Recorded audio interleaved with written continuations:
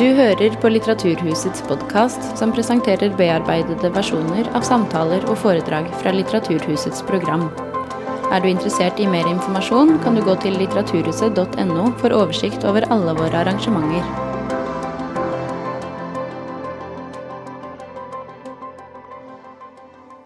Litterær kjendis, myte og anekdoteskaper. Og ikke minst en av Nordens fremste forfattere. I flere tiår så var Tove Ditlevsen en av Danmarks skarpeste penner og mest markante danske litterære personligheter. Og særlig kjent så var hun for sin kompromissløst, selvutleverende og hardtslående kunstneriske behandling av sin egen skjebne. Hun debuterte i 1939 med diktsamlingen Pikesin og skrev en lang rekke romaner, dikt og erindringer. Og utover i forfatterskapet så gjorde hun stadig mer utilskjørt bruk av sitt eget liv, i alle typer tekster. Samtidig som den hudløse ensomheten hennes trer mer og mer fram i forfatterskapet. Mitt navn er Linn Rottem, og jeg jobber som programkoordinator her på Litteraturhuset, og jeg har gledet meg til denne kvelden veldig lenge. Som sikkert mange andre her i salen, så har jeg lenge hatt et sterkt forhold til Tove Ditlevsen sine tekster. Samtidig som også historien om hennes liv har vekt interesse. Det er ikke alltid det gir mening å koble sammen biografi og fiksjon når man snakker om et forfatterskap. Men hos Ditlevsen så er det unektelig vanskelig å løsrive det ene fra det andre. Og nettopp derfor så er det også ekstra interessant å trekke fram i lyset igjen nå, 40 år etter hennes død, for å se om distansen til resepsjonen og hvordan hun ble lest i sin samtid, om det kan kaste et nytt lys over forfatterskapet. Ditlevsen har alltid hatt en sterk posisjon i Danmark, men de siste årene så har det gått en ny Tove-bølge. Den har herjet, bøkene hennes har blitt gjenutgitt, og det har blitt satt opp teaterforestillinger om hennes liv og tekster. Og en av de som har bidratt til denne Tove-bølgen er forfatter og redaktør Olga Ravn. Og vi er veldig glad for at hun har tatt turen fra København til Oslo i kveld. Ravn har selv gitt ut 2 kritikerroste bøker, diktsamlingen Jeg eter meg selv som lyng og roman Celestin, og begge 2 kommer i norsk oversettelse, om ikke så veldig lenge. Gled dere til det. Men hun har også jobbet med flere av Tove sine gjenutgivelser, og hun har også bidratt til å kaste et nytt lys over forfatterskapet. I antologien Jeg ville være enke, jeg ville være dikter fra 2015, så har Ravn samlet et utdrag av Ditlevsens avisspalter og essay. Og det er denne utgivelsen som vi vil bruke som utgangspunkt for kveldens samtale. Og her skriver hun om alkoholen, om kjernefamilien, om barndommen, bøkene, berømmelsen, nostalgien og innleggelsen, om barna og om ensomheten. Og Ditlevsen, hun var en forfatter som bevisst overskred grensen mellom det private og det offentlige. Og hun brukte sin samtids media til å leke med seg selv som litterær figur. Vigdis Hjorth har i likhet med Ditlevsen markert seg som en selvutleverende og slagferdig forfatter. Få har vært så privat, så offentlig som Hjorth, og gjennom hele forfatterskapet så har hun forskjøvet balansen mellom det private og det personlige, og utforsket forholdet mellom forfatterrollen og forfatterstemmen. Hjorth har skrevet om Ditlevsen i essaysamlingen Fryd og fare, og var inspirert av henne blant annet i arbeidet med samlivsroman om Bare. Hjorth har uttalt at hun ser på Ditlevsen som en viktig litterær følgesvenn, og da jeg spurte Hjorth om hun ville være med på denne kvelden, så svarte hun meg først ikke. Så møtte hun noen dager etterpå, så sa hun, ja, men Linn, jeg trodde jo var så selvsagt at ikke jeg trengte å svare på. Selvfølgelig skal jeg være med på det. Så vi er veldig glad for at Vigdis også ble med i kveld. Og en annen som har et nært forhold til Ditlevsens forfatterskap er litteraturhistoriker og tidligere redaktør Jannicke Nøveland. Og vi er veldig glad for at hun har sagt ja til å lede oss gjennom denne kvelden. Hvor de her 3 damene skal forsøke å si noe om sammenhengen mellom biografi og diktning i Ditlevsen sitt forfatterskap. Om hvorfor Ditlevsen oppleves så aktuell og akutt nå igjen i 2016. Så ta godt imot Olga Ravn, Vigdis Hjorth og Jannicke Nøveland.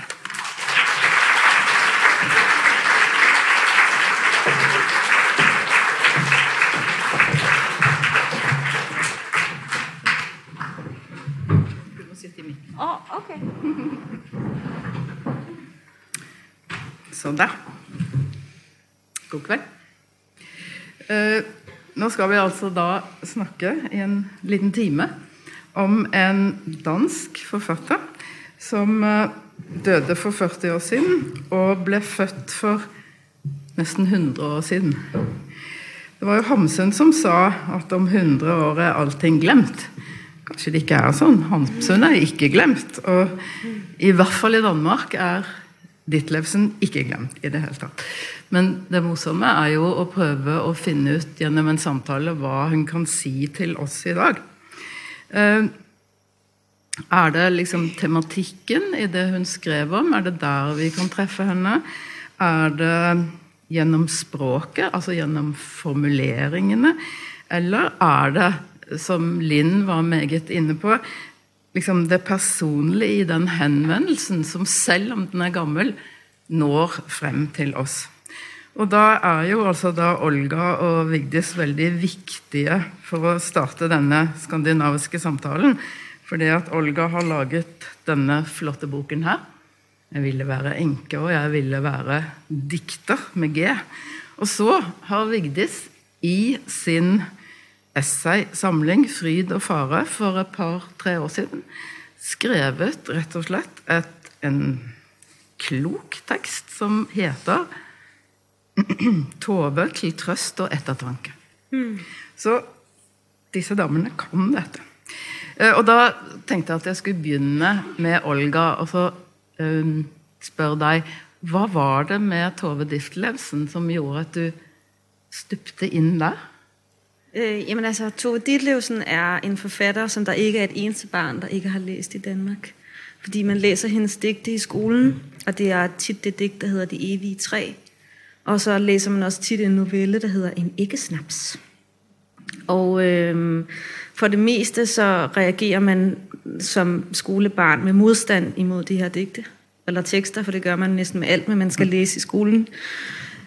Men i hvert fald så husker man hende, også fordi at der er aldrig nogen, der fortæller dig om Tove Ditlevsen, uden at de fortæller, at hun har begået selvmord. Så allerede ved første møde er kunst og liv skrevet sammen. Og da jeg var måske 12 eller 13 og ligesom begyndte at synes, at det var lidt spændende, det der med digte, der var det en af de få digtsamlinger, som min mormor havde stående. Det var de samlede digte, den var grøn, og jeg stjal den og lå og læste den på mit værelse om natten. Og siden da har hun ligesom fulgt mig. Jeg har synes, at hun var enormt spændende, fordi, måske i virkeligheden fordi, at den fortælling, man i første omgang fik om hende, var meget kritisk. Altså hun er jo mange år, også under min opvækst, været bad taste, eller i hvert fald blevet italesat som bad taste i Danmark. Og det interesserede mig med det samme. Og jeg synes, altså hun var vel i virkeligheden også den første danske forfatter, jeg hørte om, som var kvinde. Bortset fra Karen Blixen, og Karen Blixen kunne jeg ligesom ikke rigtig relatere til. Jeg ved ikke engang rigtig, om hun er en kvinde. Altså, på jeres latter tænker jeg, I forstår, hvad jeg mener. Så hun var ligesom et af de allerførste idoler, og så da jeg kom i børjen af 20'erne, og virkelig sådan begyndte at tage det alvorligt at skrive, så begyndte jeg at læse hendes sceneromaner, altså og erindringer. Og den periode er jeg stadig i, den har nu varet 9 år eller sådan noget, hvor jeg læser Tove Ditlevsens sceneprosa, og det går ligesom dybt ind i mig. Jeg synes, at det er nogle af, altså hendes erindringsbøger er verdenslitteratur for mig. Jeg læser dem sådan med 3 års mellemrum, og opdager noget nyt hver gang. Så jeg, og det var ligesom, der var rigtig mange forfattere, der har været rigtig glade for Tove Ditlevsen længe, og jeg ved også, at hun altid er blevet læst i Danmark. Hun har altid haft enormt mange læsere. Hun er altid blevet lånt på bibliotekerne. Hendes bøger har altid været, specielt hendes digte, er aldrig gået ud af handlen. Altså, det er ret vildt siden 1939. Men hun er ligesom blevet skrevet ud af den danske litteraturhistorie. Hun er blevet skrevet ud af kanon. Flere mennesker, når jeg har været rundt og holdt foredrag om hende, er kommet hen til mig og sagt, ja, det er rigtigt, da jeg gik i skole, fik vi at vide, at det her var et eksempel på dårlig poesi og sådan noget. Så hun har ligesom været et skræmmeeksempel eller sådan noget. Så det er 2 bevægelser på en måde. En som løfter hende, og en som men man må sige, at den, som holder hende nede, har været dominerende længe, og det er der mange grunde til. Ja. Da jeg fik at vide, at den her kunstnergruppe Sort Samvittighed skulle sætte en forestilling op om hende, så tænkte jeg, okay, nu. Og det samtidig med det, var jeg lige begyndt at arbejde for Gyldendal. Det var den allerførste bog, jeg lavede. Der er rigtig mange fejl. Ikke fejl, man kan se. Kun fejl, man kan se, når man sådan noget med, hvordan den er bundet og sådan noget. Og så gik jeg op til min chef og sagde, jeg vil virkelig gerne lave den her bog om Tove Ditlevsen. Og han forstod overhovedet ikke, hvad jeg mente, men han gav mig lov. Og så kom den her forestilling og bogen samtidig, og så kørte det. Ja, så nå det liksom. Skal vi gå til Vigdis og høre hva det var med deg og Tove? Nei, men jeg vokste opp i et hjem hvor det ikke var mange bøker. Så var ikke i nærheten av noe bibliotek, liksom. Men mine besteforeldre var danske, og de hadde selvfølgelig Tove Ditlevsen i bokhyllen. Så den første boka jeg leste, bortsett fra Lurvenøste krysser Kattegat, eller noe sånt nå, det var en bok som jeg fant i bestemor og bestefars bokhylle, som het Barndom, som var denne erindringer. Og da står det, det jeg husker best var at det står på side 12, tror jeg. Så står det, jeg var 7 år da ulykken rammet oss. Det var en sånn fin dag, og jeg var så glad, for jeg hadde fått en ny strikket genser, den var grønn. Og min mor og jeg, vi skulle gå og møte min far på, hvis jeg ikke husker feil, Riedel & Co, på fabrikken der han arbeidet. Og vi kommer ned og går ned dit, men denne dagen ser han helt annerledes mørk ut når han kommer ut fra fabrikkporten. Og min mor spør, Ditlev, hva har skjedd? Og han svarer, jeg er fyret. Så oppsagt. Og så står det, Riedel & Co, hvorfra alt godt hittil hadde kommet, helt ned til min egen søndags 5 øre, hadde nå spyttet min far ut av sitt gap, likegyldig med ham, hans familie, hans skjebne, meg og min nye grønne genser. Og det er liksom ett lite avsnitt, og piken på 11 år forstod hva arbeidsledighet var mer enn jeg ville forstått av alt mulig hva jeg skulle lese i avisen. Og det synes jeg er et sånt eksempel på den kraften hun har, så precis i all sin, i enkelheten, altså et sånt skarpt blikk, som er veldig, som berører og som griper. Og når man da kaster seg over henne siden, så blir man jo dratt inn, ikke bare i litteraturen, men i hele hennes liv og hele hennes offentlige virke, hvor hun var ikke bare en modig og en grensesprengende, men en hysterisk, morsom og skarp og ironisk uredd dame, liksom, som det er helt umulig ikke å bli veldig fascinert av. Ja. Det med humoren må vi snakke om, men ikke riktig enda, tenkte jeg. Nå nevnte du, altså hun skrev barnebøker, hun skrev dikt, mange diktsamlinger rett og slett, hun skrev noveller, romaner, og det som vi vel må kalle da memoarer. Og så i tillegg det som du har samlet i boken, som jo er det som på dansk heter klummer, som er sånn veldig fint ord, som er epistler eller petier, korter, ofte morsomme, ofte ironiske tekster. Det betyr jo at hun var veldig allsidig også. Men på en måte så er det jo, altså du blir på en måte fanget av den scenen, men så er det jo språket i formidlingen som er kanskje veien inn i hodet på en helt fersk leser som du var da. Men det er jo fordi det er så, jeg tror det er noe med en sånn ujålete, tilsynelatende ikke-litteraritet. Men som, ikke sant, det er ikke sånn, det er, sitter ikke, nå har jeg veldig lyst til å si en mann, som sitter og skal snirkle og lage, liksom, det er på en måte rett på. Ja, men altså Tove Ditlevsen, det er meget spændende det her, det er også noget, jeg går meget op i. Tove Ditlevsen siger om sin egen sætning, altså mening, at den skal være klar som vand. Og jeg har altid synes, at det var et fantastisk billede, fordi når man ser noget, der ligger under vand, så er det jo ikke klart. Nej. Det er underligt bølget. Og der er det her over hendes sætning, over hendes enkelrette, at den arbejder med overflade og dybde.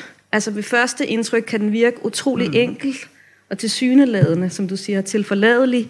Men når man læser efter, så åbner der sig et dyb i den. Altså ligesom det her med vandet, eller det kan være, at jamen, jeg beskriver jo bare den dag, min far blev fyret, men lige pludselig får vi ligesom rullet hele arbejderklassens rettigheder eller muligheder op. En anden sætning, som jeg elsker fra barndom, er det berømte kapitel 6, som var det første kapitel, hun skrev, som starter med, at barndommen er lang og smal som en kiste, og man har brug for hjælp til at komme ud af den. Og den sætning bor inde i mig. Altså, og det er jo en sætning, man forstår den, når man hører den. Der er ikke nogen krummelurer, der er ikke en mærkelig metafor, men man kan tænke over den i virkelig lang tid. Og det er den måde, hendes sætninger arbejder på, at de har en overflade, som virker enkel, og det er også derfor, man kan læse det, når man er barn. Men som ligesom har det der sug i sig. Fordi hvad er det? Er man begravet i barndommen? Er barndommen af jord? Hvem hjælper en op af den? Altså alle de her ting begynder ligesom at...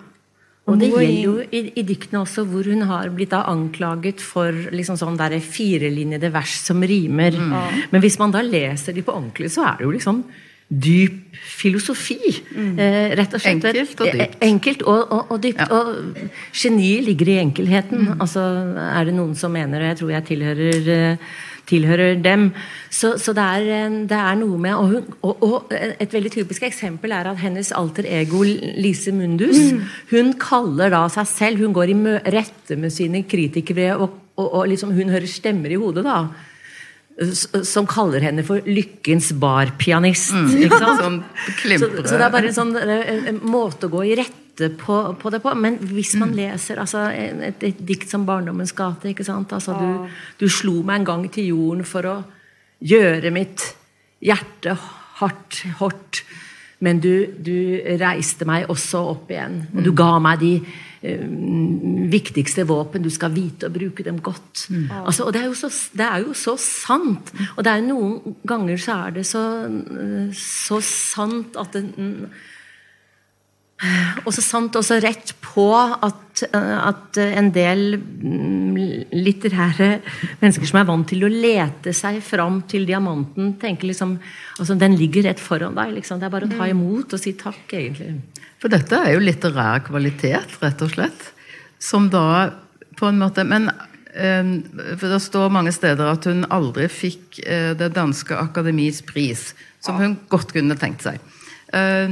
Så noen nektet henne, eller noen stemte nei. Men er det da, hvis vi skal prøve å forstå det, ikke sant? Vi synes at dette er litteratur, det er fantastiske bilder, det er mange flotte sitater.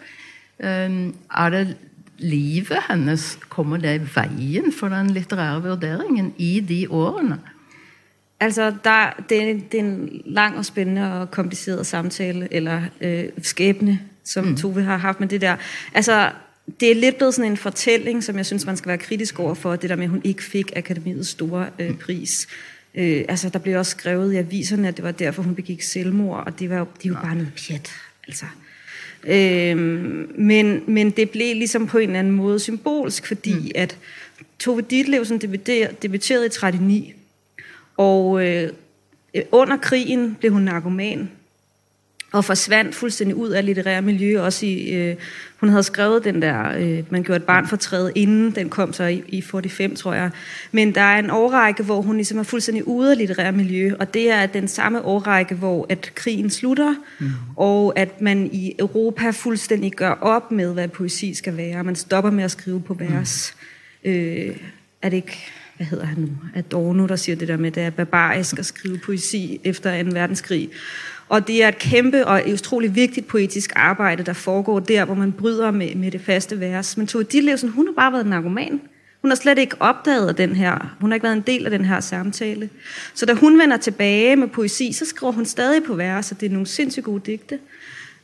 Og folk bliver rasende over det. Og de andre forfattere kan simpelthen ikke, de kan ikke tilgive hende for at fortsætte med at skrive på vers.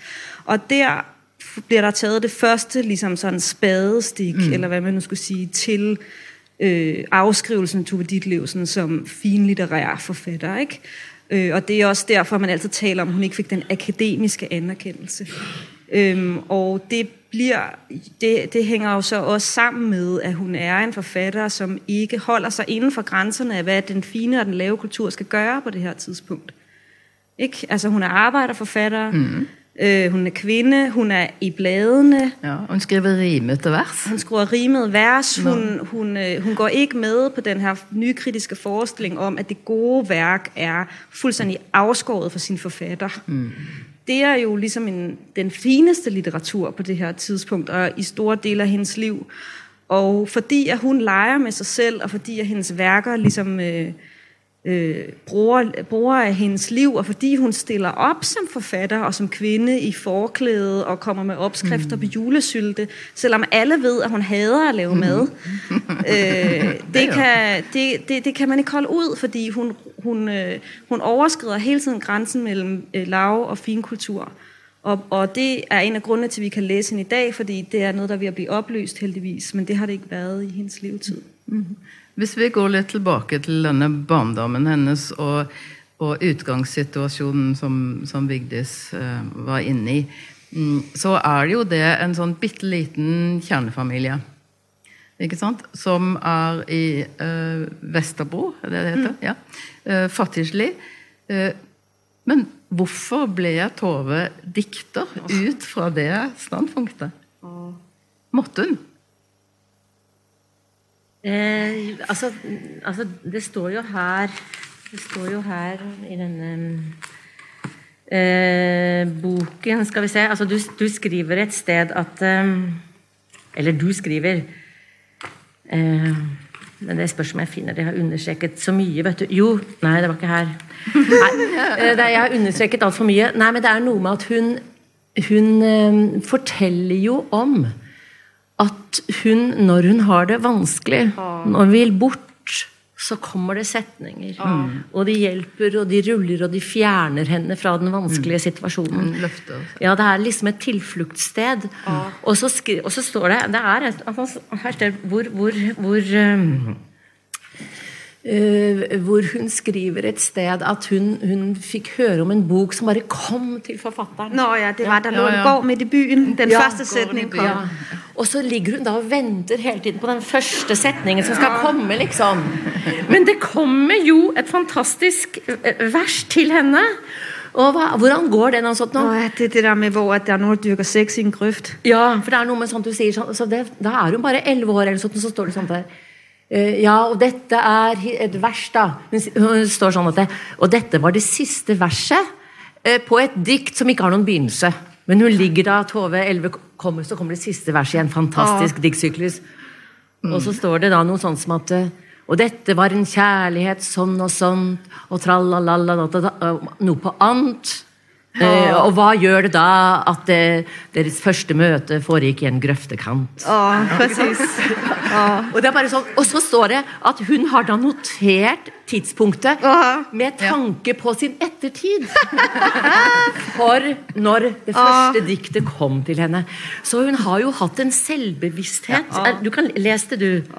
Den unge, rige kærlighed med 1000 bånd den bandt. Hvad gør det så, at brudesengen var en grøftekant? Men hun har hatt en enorm selvbevissthet om sitt eget talent, som gjorde at hun, altså når det kom en viss, altså som hvis vi skulle tenke på det som en gave, dels forbannelse, så kan det også være, men i hvert fall, det finnes et annet sted, og jeg har tilgang til dette andre stedet, og det er et sted hvor det lindrer, og hvor jeg kan overleve. Så hun hadde jo en tidlig fornemmelse av sin evne. Hun oppdager sitt eget talent på en måte, rett og slett. For det er jo en veldig alminnelig familie. Faren er fyrbøter, og moren er stort sett hjemmeværende. Nå blir denne broren jo etter hvert lærer og sånn at noe, altså en slags sånn intellektuell fremdrift er det jo i den neste generasjonen. Men det er jo ikke noe lykkelig hjem. Nej, altså de bor jo i en etværelseslejlighed i Hedebygade på Vesterbro. Og jeg synes, at det er vigtigt og rigtigt det her med, at skriften meget tidligt bliver et eget værelse, hvis man skal citere Woolf. Altså, at der er så trangt, de bor. Hun skriver også i den her bog, altså sådan, at plads er det sidste, man har, når man er fattig. Altså, det er svært at være ensom, når man er fattig, fordi der er altid nogle andre kroppe meget tæt på. Så det bliver meget hurtigt det sted, hun kan gå hen, hvor hun på en eller anden måde i en sådan mærkelig dobbeltbevægelse for det første kan mærke sig selv rigtigt egentlig, hvor hun faktisk virkelig kan mærke sig selv udenom alt det der familie og alt det der, og så samtidig også sådan lidt et sted, hvor man forsvinder. Og det så meget, meget tidligt bliver skrift og død skrevet sammen. Altså det er faktisk helt, hvor hun er barn. Døden som et positivt sted, altså som et sted, man kan gå hen og være sig selv og forsvinde på en eller anden måde. Og det kan man sige gennem hele hendes forfatterskab. Men når du spørger om det der med, hvad der gjorde, hun blev forfatter, så er min første impuls er, jamen jeg forstår det heller ikke. Altså hun har 9. klasses eksamen. Hendes far siger til hende igen og igen, det skriver hun en masse om, altså jamen kvinder kan ikke blive forfattere. Altså du kan lige så godt bare droppe det. Og de har heller ikke rigtig råd til ligesom at give hende en længerevarende uddannelse. Hun bliver gift, når hun er 19 med en, som er 53, for bare ligesom at komme ud, og så redigerer han et tidsskrift, så det kan være, at hun kan blive forfatter. Han er virkelig irriterende. Meget nære. Hun skriver i Gift, hvordan når han tager sporvognen, så må hun cykle ved siden af.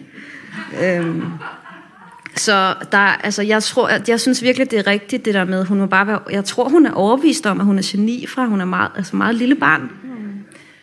Og det driver hende bare, og så bliver det efter noget tid, så bliver det jo til hendes skæbne. Jeg ved ikke, om man kan sige, at hun er født med et talent eller noget, men hun ved det i hvert fall så meget, at det bliver hendes skæbne på et tidspunkt tidligt i hendes liv, ikke? Men det hun også gjør i dette fattigslige strøket, det er jo å betrakte. Ikke sant? Hun har et sceneri foran seg som hun i mange år etterpå utnytter. Og da lager hun jo på en måte en slags sånn distanse mellom seg og de som lever det livet. Det fattigslige livet. Men det tror jeg tror det er ganske vanlig, altså for forfattere, for å si det sånn, altså, eller kanskje kunstnere generelt, altså at altså, musikere snakker jo om noe de kaller et tredje øre. Altså, det er den evnen til å høre seg selv på et opptak, for eksempel, som om det ikke er dem som spiller. Og det må en forfatter også oppøve, en evne til å lese seg selv som om dette ikke er noe jeg har skrevet, for å se hvor er det dårlig, hvor er det bra, hvor jeg skal forbedre. Men noe av den samme tredje øre eller tredje øye kan du nok utvikle som barn, som en beskyttelse i forhold til den situasjonen du er i. Den kan være så krevende at du på en måte går ut av den og ser den utenifra, framfor å bli fanget av den og lammet av den. Så du kan trekke deg tilbake, og så ser du på det som du ser på et eller annet form for teater, for å unnslippe. Og sånn synes jeg det virker som om hun, det er noe hun har gjort, fordi, og særlig fordi at disse scenene har blikket på både bror og mor og far er så skarpt, og hukommelsen sterk, at hun har sett allerede fra hun var liten. Og en annen ting som er viktig, tror jeg, er at det er jo, man sier jo at man kan skrive eller lage kunst på sin skade, og hun er jo opptatt av lidelse, ikke sant? Fordi, og hun utsetter seg for den fordi hun henter noe kreativt der, ikke sant? Og det vil si at hun tidlig på en måte i dette hvor hun da gifter seg med Møller, det er jo hennes valg, måte å komme ut på, at det da innebærer at hun må tåle han. Det er en lidelse hun kan få nytte av, og som hun får nytte av. Og da bare for å tenke på sånn Victor, hennes virkelig store kjærlighet. Etter mange år, jeg finner sikkert ikke her, eller for disse notatene, det er så mange. Jo, men han sier et sted, de var jo sammen i 22 år, og det endte med spektakel, og det er alt mulig sånt, og det er en lang historie som dere kan lese om i Tove Ditlevsens forfatterskap. Og det er ikke noe hemmelighet at Victor, enten han blir kalt Wilhelm eller noe sånt, så hun kan jo da si når hun blir intervjuet at jeg tenkte først å kalle han for Walter, men så byttet jeg til Wilhelm, fordi Victor heller ville det. Det er så morsomt å portrettere ham, for han er så glad for det, for han er så deilig forfengelig. Men så sier Victor da, bare fordi selv om han forlater henne etter mange år og sånn, så sier han et sted om de gode årene, så sier han, hvis jeg måtte velge mellom Tove og menneskeheten, så ville jeg valgt Tove. Det tror jeg ikke det er noen av mine menn som ville sagt. Men bare apropos dette med lidelsen da, så sier han blir intervjuet etter at hun er død da. Han lever jo evig. Ja. Og dette er lenge etter hun dør, så sier han at hun var så sterk, fysisk og åndelig. Intet menneske jeg har kjent har utsatt seg selv for så stor risiko som hun. Og var den overstått, var hun tindrende av skjønnhet, klokskap, inderlighet og bitter humor. Og det tenker jeg på det, altså at hun utsetter seg for enormt mye risiko, lidelse, og så har hun denne andre siden som er da overskudd og skjønnhet. Og det kom jo igjen i forfatterskapet på veldig mange måter. Og også en ting som du ikke nevnte, Janniken, og det jo at hun hadde sin spalte i alle år i Alt for damene. Små hverdagsproblemer, som den het. Familiejournalen. Ja, familiejournalen. Endnu værre. Altså, Hun svarer på de underligste ting, og med private eksempler. 20 år, det var den eneste ting, hun holdt. Hun var indlagt på psykiatrisk afdeling, hun var alkoholisk, og hver eneste uge så afleverede hun. Men det, der du siger med smerten, jeg kan ikke huske det præcise citat, men der er et digt, som handler om et menneske, en pige eller en kvinde, som er til en fest og ser sin elskede danse med en anden kvinde og forstår, at han er forelsket i hende, ikke mig. Og så lyder det sådan et eller andet med, alligevel går jeg ikke, for smerten er en lænke, som giver en vellyst, som lykken aldrig kan skænke. Altså, der er en eller anden vellyst, der er en nydelse, som kommer med smerte, undergang, og alle de her ting, som jeg tror får hende til at føle sig levende, eller sådan noget. Der er også der er meget i sådan Tove Ditlevsen biografi, forskning, eller whatever, der taler om, at hun udsat sig selv for de her ting, for at have noget at skrive om. Og det har jeg altid været lidt kritisk overfor. Det har jeg altid synes var sådan en underlig forestilling at have, at hun, også fordi så er det på en måde sådan lidt hendes egen skyld, at det var så svært at være kvindelig forfatter, eller hvad. Det tror jeg bare virkelig ikke, det var. Jo, jeg tror da, at hun var et besværligt menneske, og hysterisk, og optaget af sin kunst, og en underlig mor, og alle de her ting, men jeg tror også bare, at det har været en virkelig høj pris at være kvindelig forfatter, og så kendt, altså berømt en kvindelig forfatter, som Tove Ditlevsen har været. Altså, der er jo ikke rigtig nogen kvindelige forfattere, der har fået rigtig anerkendelse før 1990 i Skandinavien, vel? Altså for alvor. Det vil jeg våge at påstå. Jeg ved ikke, om 90, så man forstår det på norsk. Ja. Tænker lidt, så klar. Altså, det er 90. Nej, det faktisk. 1990. Altså i hvert fald i Danmark kan man tydeligt se, at den generation af kvinder, der debuterer deromkring, de har fået anerkendelse som forfattere. Helle, Nej-Marie Aidt, Pia Juul, Sola Balle, Christina Hesselholdt, Kirsten Hammann, som er en generation. Kirsten Thorup er lidt tidligere. Ja. Men hun har jo faktisk også skrevet en meget selvbiografisk roman, Bonsai, som blev fuldstændig en stor succes og fuldstændig smadret i pressen, fordi sådan kunne man i hvert fald ikke skrive om sin mand, så der var det i hvert fald ikke helt færdigt, det der. Men det er en pris, som Tove Ditlevsen har betalt. Det her. Samtidig som det noe som veldig interessant, synes jeg, i forhold til det begrebet kvinnelig forfatter, fordi der hvor veldig mange kvinner, både før henne, samtidig med henne og etter henne, har prøvd å på en måte benekte, jeg ikke en kvinnelig forfatter, jeg orker ikke bli lest sånn, jeg orker ikke det der å bli dyttet inn i den båsen, kjønn har ikke noe med det å gjøre, det jeg skriver om like relevant for alle. Så går hun uten blygsel og uten den skammen rett inn og sier ja, privatsfæren min emnekrets. Det børnene, og det kjærligheten, og det det rommet. Og det kommer selvfølgelig til å bli en vanskelighet for henne i forhold til akademi, i forhold til Lisa. Men det at hun bare gjør det allikevel, fantastisk, synes jeg. Altså, sånn der, altså, og det kan også kanskje ha noe med, det vet jeg ikke, men en spekulasjon, men med arbeiderklassebakgrunnen å gjøre. At hun har ikke adoptert alle de der finlitterære fornemmelsene som finnes på akademiet, ikke sant? Hun bare gjør det hun vil, og det hun sånn, og der det. Og så merker hun jo at det fungerer, fordi hun får lesere. Ja, hun får lesere, ikke sant? Og masse reaksjoner.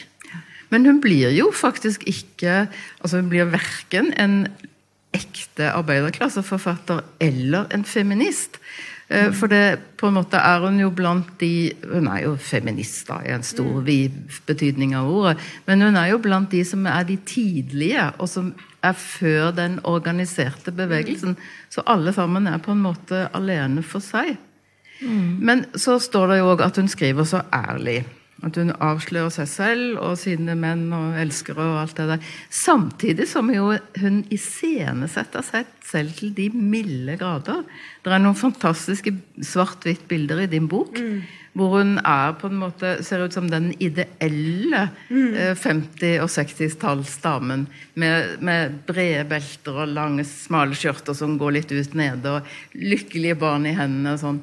Men hva ærlig, og hva skuespill?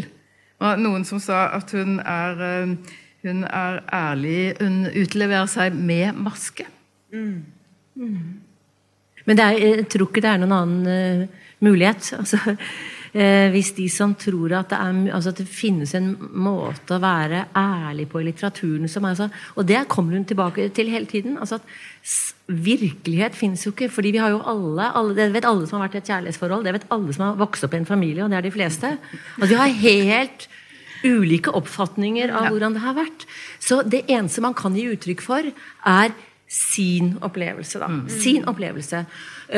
Og så kan andre reagere på den, og hun sier jo det når hun blir spurt i en eller annen sammenheng med, dette selvbiografisk? Og, det faktisk med det et barn fortsatt, hvor hun ikke var så tøff i trøya, fordi hun hadde vært der så lite, så spør han, men dette din virkelige barndom? Nei, men altså, hva sannhet, hva virkelig? Og så sier hun, det går opp i en høyere enhet. Og det det sånn det føles da. Men hvis du tenker på en filosof som Stanley Cavell, som jo sier dette med at det handler om veldig ofte, det viktig å gi uttrykk for sin egen opplevelse og sin egen erfaring. Og stole på den, og ha rettet oppmerksomheten mot det. For ingen andre har makt eller autoritet til å kunne viderebringe din erfaring. Og dette var jo også det kvinnebevegelsen gjorde i sin tid. Insisterte på at kvinner skulle holde på sin erfaring og stå ved den. Og også prøve å uttrykke den. For han veldig opptatt av språket som forbindelse til andre mennesker. Og det da det der å språkliggjøre det, så sier han at når du prøver å språkliggjøre din erfaring, vil du forstå hva den betyr. Det først da du forstår betydningen av den. Og så sier han, og det veldig skummelt, for det kan godt hende at andre ikke enig med deg, de deler ikke virkelighetsoppfattelse. Kanskje du enda mer alene etter at du har gitt uttrykk for din erfaring enn før. Men kanskje blir du tatt imot. Men først da når du språkliggjør din erfaring, uansett hvor uforutsigelig det så opplever du hvem du står i samfunn med. Og kanskje blir du tatt imot og ser at du ikke alene. Og jeg føler at hun på en måte der. Hun sier at men det sånn jeg opplever det. Feministene, de har sin politikk. De radikale har sin politikk. Arbeiderbevegelsen har sin politikk. Men jeg insisterer på en måte bare på å være meg, og denne opplevelsen må også ha en slags berettigelse. Og det et vågestykke, og det gir både ris og ros da, ikke sant? Men altså, det her du taler med, at man på den ene side siger, jeg synes det meget spændende, det du taler om, at i Tove Ditlevsens bøger på den ene side bliver talesat som at være meget ærlige, men også som om, at hun arbejder med maske.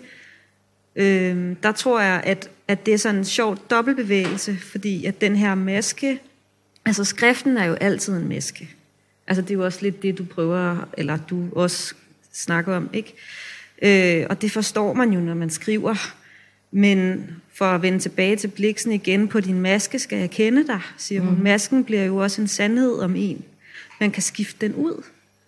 Tove Ditlevsen skriver ordet ansigt rigtig meget i sit forfatterskab om ansigter, der for eksempel kan falde af. Man kan finde sit gamle ansigt i skuffen, for eksempel. Man kan finde sin mors gamle ansigt i skuffen. Endnu mere uhyggeligt. Men der sker jo sådan en dobbeltbevægelse af, at hun en outsider, og det også noget, hun insisterer på at være. Altså hun bliver aldrig en del af nogen politisk bevægelse. Hun feministisk i sin gøren og i sin skrift, men hun vil ikke være en del af kvindebevægelsen, osv. Så sker der sådan en dobbeltbevægelse, hvor hun på den ene side jo ligesom aftabuiserer og fjerner, river masker og slør bort for de her erfaringer, som du taler om, som hun har haft i sit liv, ikke? Som narkoman, som mor, som hustru, som kvindelig forfatter, som alkoholiker, som alt muligt, som menneske. Og som hendes forfatterskab skrider frem, så opstår der en Tove Ditlevsen, som er en offentlig figur, som nærmest ligesom står lidt ude for hende. Og hun har, og den bliver skrevet meget frem, fordi hun skriver om det, vi kalder privatstof af en eller anden underlig årsag. Ja. Og det er lidt et overgreb faktisk, eller det er en kritik, den måde folk skriver om Tove Ditlevsen på. Så hun begynder at bruge den Tove Ditlevsen, som nærmest ikke engang rigtig er hende selv. Og det er også hende, vi møder rigtig tit i den her enkebog. Forfatteren Tove Ditlevsen, ikke mennesket Tove Ditlevsen. Og det kunne altså sådan klimaks på det kan man se, at efter hun bliver skilt i en meget offentlig skilsmisse fra ham her i Victor, så indrykker hun en kontaktannonce. En anonym kontaktannonce, som jeg tænker, jeg måske lige skulle læse op, som alle ved, at det er Tove Ditlevsen. Og i hans avis, som han er chefsdirektør for. Altså, man skal forestille sig, at Tove Ditlevsen var virkelig en celebrity. Altså, hun var i bladene. Hun skriver, hvordan de ligesom ringer for formiddagsaviserne og spørger, kommer du ikke med en bog snart, eller et eller andet? Er der noget? Kan vi komme og fotografere dig? Og det begynder hun jo ligesom at spille på. Så indrykker hun den her annonce. Efter at være sluppet ud af et langt, ulykkeligt ægteskab, føler jeg mig ensom i denne verden, hvor alle danner par. Jeg er 52 år, 172 cm høj, slank og blond. Jeg har en 8-værelses lejlighed i København og et dejligt sommerhus. Penge mangler jeg ikke, men kærlighed.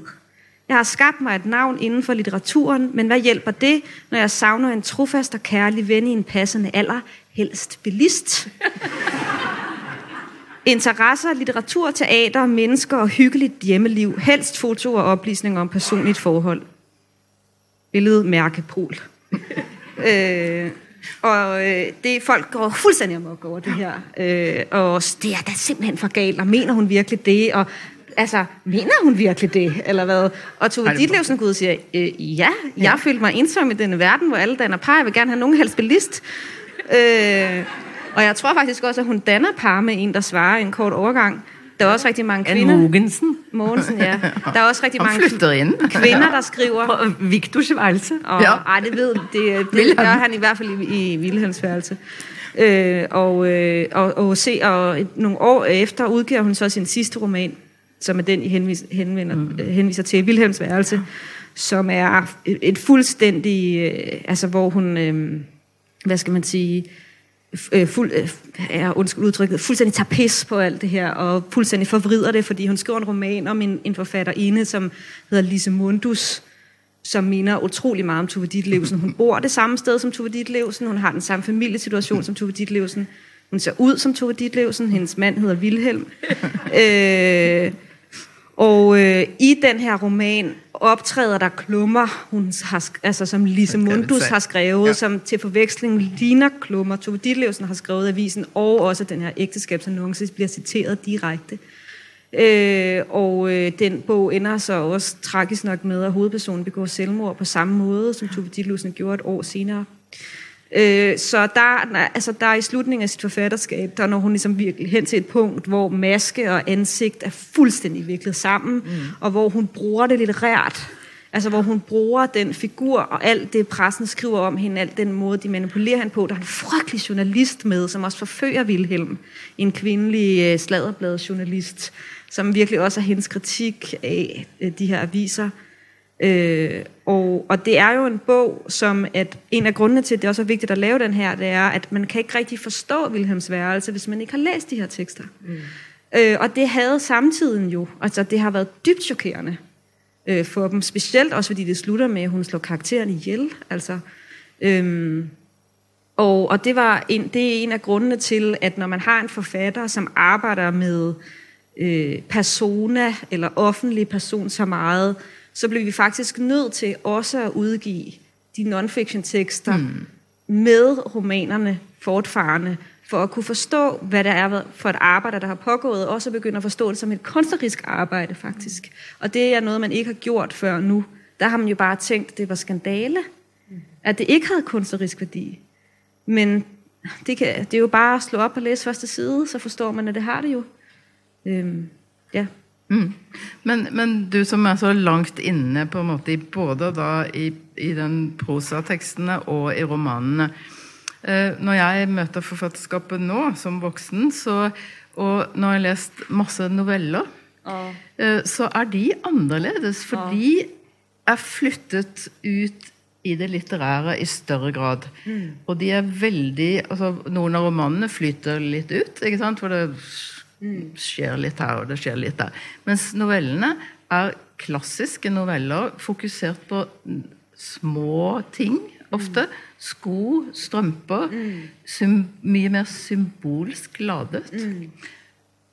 Tenker du at det for henne var noe annet? Altså, hun stopper jo med at skrive, altså jeg tror faktisk, at det også så enkelt, at novellerne tilhører en anden periode i forfatterskabet, simpelthen. Hun har jo altid, hun skriver jo, altså folk har jo altid læst novellerne enormt symbolsk, ikke? Hvilket hun altid selv har været meget overrasket over. Det synes jeg så dejligt. Hun bare sådan, jamen det sko, det betyder ikke noget. Det kan man jo så, det kan jo være, at hun ikke den, der ved bedst om det. Men med arbejdet med den her, det klart, at jeg har bevæget mig væk fra novellerne, som har helt klart en anden klarhed og et andet fokus, og været interesseret i, jamen hvad det egentlig, hvad det for en litteratur, og hvad for nogle genretræk opstår der, når en forfatter, som så famøs og så omskrevet, ligesom begynder at tage det med ind i sit værk. Og så opstår der jo det, man kan kalde en bastardgenre. Altså der er ikke den samme klarhed, som der i novellerne. Fordi at det tekst, som arbejder med roller, der går ud af en af hinanden, virkelighedsopfattelser, der går ud af en af hinanden, hvor at digtene og novellerne har en helt anden klarhed, ikke? Ja. For Vigdis, i den artikkelen din som veldig god, og som alle som interesserer seg for dette burde lete opp, der sier du faktisk om en av novellene med sko i, at her hun også i kjent land. Hun bruker Wilhelm eller Victor, ikke sant? Og så sier du at i denne novellen det en antydning om at Victor, Wilhelm, forelsker seg i hennes voksne datter. Men den ikke sånn privat utleverende. Der sier Vigdis at der går hun ikke helt inn i det vondeste og vanskeligste. Der blir hun værende i litteraturen. Ja, det virker i hvert fall sånn. Altså, Victor innleder jo et forhold til datteren, sånn som jeg har forstått alt litteraturen om det, og også sekundærlitteraturen. Og det klart at det en komplisert ord sammen. Og da, så det liksom, men det da hun skriver da ikke om det, og det nok, de hun beskytter mest jo barna. Ja, faktisk. Og det jo ikke noe rart å tenke på, samtidig som man for eksempel i en bok som Wilhelms værelse, av og til, hvis hun hadde gjort det mer litterært, og ikke tatt for gitt at alle visste om det var, og ikke kranglet i offentligheten hvem som skulle komme best ut, Victor Andreasen eller henne. Fordi det å beskrive et stormfullt forhold med barn til stede et veldig spennende litterært tema, men det unngår jo hun, og det litt trist, og det handler om at hun på en måte har påtatt seg, og dette at det skal være virkelig. Men i den novellen, som heter De små sko, og så står det da, det var en lille sko, nummer 36, høyhælet og utskåret. En litt skapaktig kokett sko, der ikke så ut til å kunne brukes til annet enn en slags vrikken. Men Linda kunne trave, og Linda ikke datteren da, men en annen kvinne liksom, i novellen kunne trave ubesværet i sådanne sko. Novellens middelaldrende hovedperson observerer hvordan ektemannen flytter blikket fra den unge Lindas røde sko til hennes firkantede, flathælede morgensko, over hvilke hennes føtter, der alltid var litt oppsvulmede om morgenen, bunede ut på en koneaktig ukledelig måte. Og det jo litt sånn smertefullt for damer i overgangsalderen å lese. Men jeg tenkte bare på det vi snakket om med ansiktene, for der står det i en klomme, jeg tenker bare på dette blikket som hun må ha hatt allerede som barn, og som hun har lagret, så står det altså her. En gang gikk en sang, for jeg tenker på hvor sjelsettende en sånn bitteliten ting kan være, og som gjør oss oppmerksom på hvor sjelsettende det er å være foreldre, eller lærere, eller voksne i det hele tatt i omgang med barn. Da. Vi glemmer i hvilken grad de, kanskje det går masse Tove Ditlevsen rundt der og suger til alt vi sier, vi må passe oss. Men i hvert fall så står det en gang gikk en sanglærerinne vi hadde som vikar, midt i timen, ned på min plass, og sa rolig, jeg kan ikke like ditt ansikt. Jeg gikk hjem og betraktet det meget ulykkelige speilet, og tenkte en del over at det ikke var til å lave om på, og at du skulle holde livet igjennom. Lenge etter unngikk jeg å se direkte på noen, ut fra den samme primitive tankegang som får små barn til å holde hendene for øynene i den tro at andre så heller ikke kan se dem. Og det er jo en fantastisk, liksom sånn få linjers liten tekst som sier alt om det å være menneske og bli sett på av andre mennesker, det er skummelt, og her sitter vi på scenen. Det er ikke noe rart jeg trenger litt vin. Og dette med ansiktstapet, det bruker hun jo faktisk også mange ganger i sinnssyke scenene. Altså, flere av bøkene er jo faktisk skrevet på dette Sankt Hans hospital, og der handler det på en måte om at ansiktet, hvis du gjør sånn, så sitter ansiktet fast, eller ansiktet kan ligge i en skuff. Det er et utrolig sånn sterkt bilde. Men altså, den bog, hun har skrevet, der handler mest om at være psykisk syg, den hedder Ansigterne. Nu er jeg vildt ked af det over, at jeg ikke har den med, fordi det er faktisk den første bog om Lise Mundus. Fordi der er virkelig mange fantastiske, altså der er sådan meget, for det første kan hun ikke forstå, at mennesker kan beholde ansigterne på en eller anden måde. For det andet, så er det ligesom sådan, den hovedscenen i hendes psykose i den bog, den er simpelthen så uhyggelig. Altså jeg forstår ikke, hvordan Tove Ditlevsen i Danmark har fået et ry for at være sådan sentimental, altså når man læser den bog, den er så skræmmende. Hun ligger ligesom på en eller anden stue på det her hospital, og så nede, der klinker. Det er sådan en afspulningsrum eller sådan noget. Hun er bundet fast. Nede ved gulvet er der sådan nogle gitre. Ventil. Altså sådan luftventiler. Og bag de ventiler kommer der forskellige ansigter frem og taler til hende. Både folk hun kender og folk hun ikke kender. Og det forandrer hende for altid at have den der psykotiske erfaring. Og der er... Altså, og jeg synes, at det er spændende at lægge mærke til, at det ikke er masken, men ansigtet. Altså det, man skal have hele livet på en eller anden måde. Ikke? Altså der er hun jo i virkeligheden en meget mere kompliceret forfatter, når vi i forhold til sådan noget som identitetspolitik, eller hvad er et menneske, har man en kerne, kan man, altså kan man sige, at man performer sin identitet, og alle sådan nogle her ting, som er blevet diskuteret meget nu i litteraturen. Det er ret spændende at læse Tove Ditlevsen også med de værktøjer, fordi at hun har det her ansigtsbillede, som er så kompliceret. Jeg tror også på et tidspunkt, hun taler om, at hun er bange for, at hendes ansigt skal blive slidt. Og det bliver det. Ja, jeg skulle lige til at sige, og det bliver det, og det er så uhyggeligt, fordi jeg sad jo, da jeg skulle lave den her bog, og kiggede, hun er en gennemfotograferet forfatter. Jeg tror, jeg har set måske 5.000 fotografier af hende. Jeg har også været nede i alle mulige arkiver og sådan noget. Det har været ret sjovt også at se, hvor meget Photoshop de egentlig lavede dengang. Altså bare med sådan skraveringer og sådan noget. Men der kan man ligesom se, at hvordan hun bliver fotograferet. Hun er meget sådan yndig, smuk forfatterinde. Og så næsten altså fra det ene øjeblik til det andet, så det er bare som om hun er blevet gammel. Altså og det er der, hun begynder at drikke. Altså der sker nemlig noget med hendes ansigt. Det er så utroligt. Altså det er også lidt det ansigt, hun har ude på den her bog. Ja, det er bare sådan en sjov sammenfald, ikke? Og så er det også det, at hun på en måte lar det skje, for hun vet at også forfallet har fascinationskraft. Så når hun blir litt sånn spurt på et tidspunkt, så blir hun sånn... hvor hun sier liksom at gamle menn, de blir rett og slett gamle, men gamle damer, de blir tidløse. Ikke sant?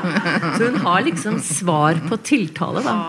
Og så blir hun i en intervjusituasjon, så det en ung mann, altså bare for å vise henne sånn munnrapphet, en ung journalist som spør henne, som da, fordi hun så direkte, man kan spørre henne direkte, og fordi hun var kjent av hele Danmark, ikke sant, kunne si sånn.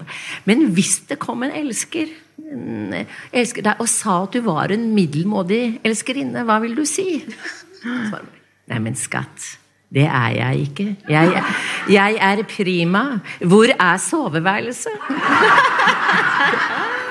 Og det en sånn helt typisk replikk da, ikke sant? Og det da Tove Ditlevsen personlig, eller det Tove Ditlevsens alter ego forfatteren som svarer, ikke sant? Altså, ja.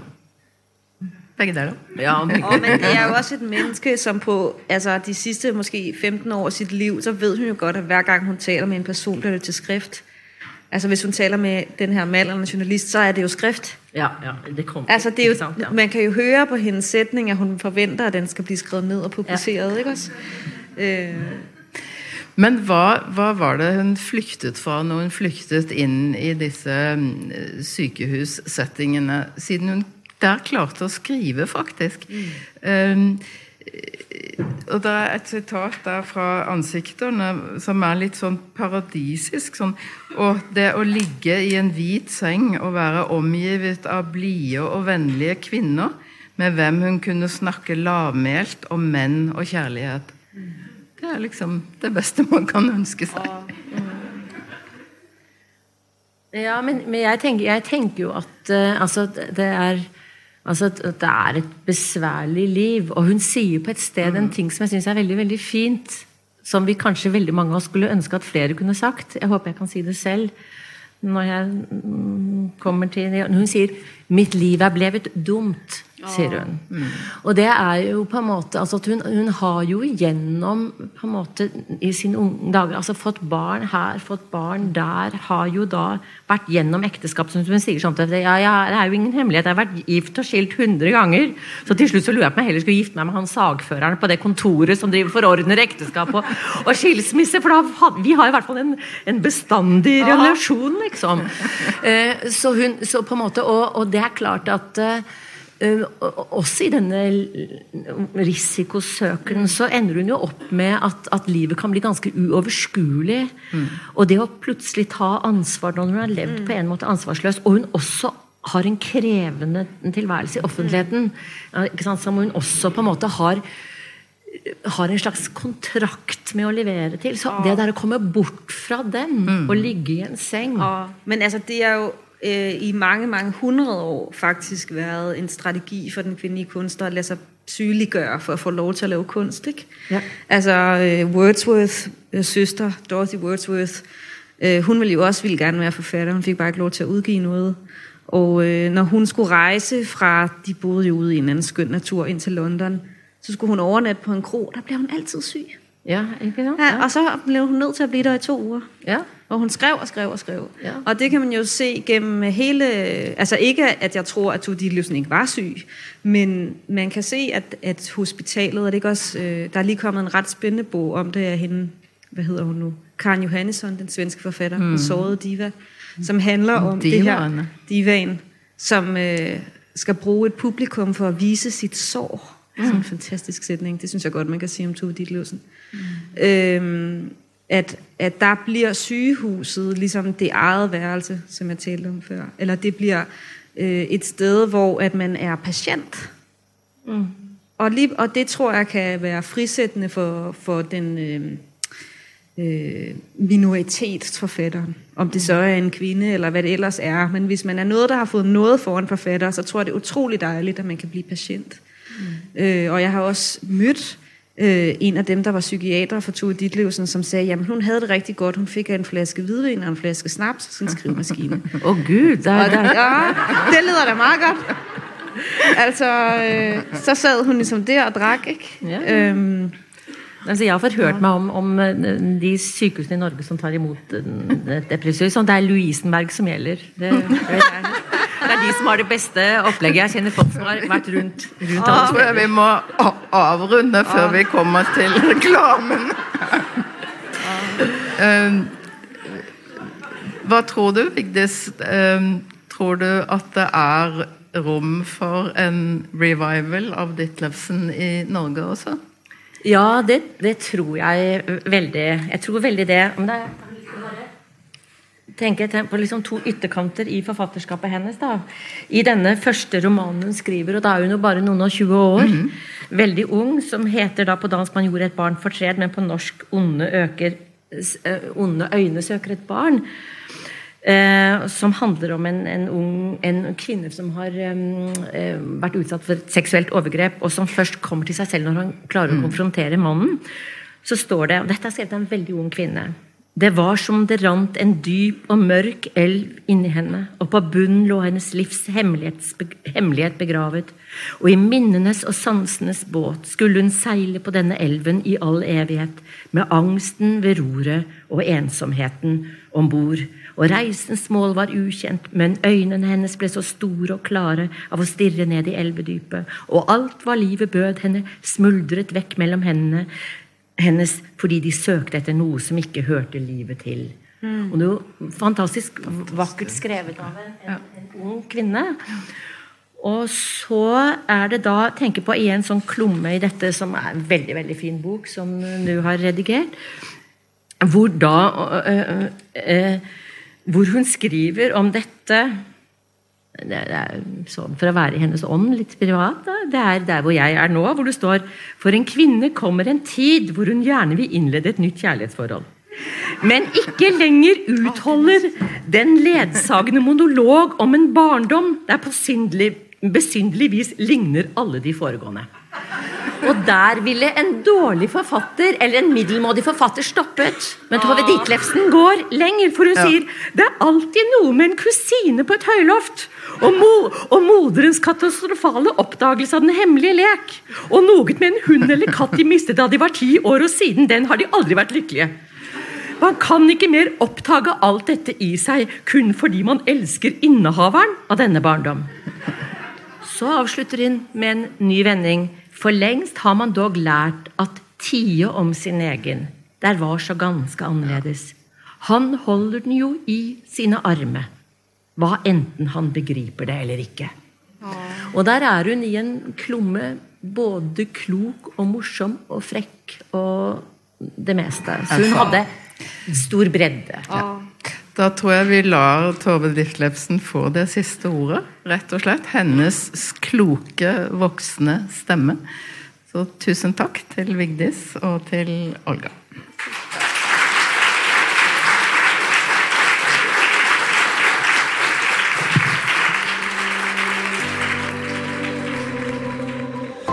Du har hørt på Litteraturhusets podcast, som presenterer bearbeidede versjoner av samtaler og foredrag fra Litteraturhusets program.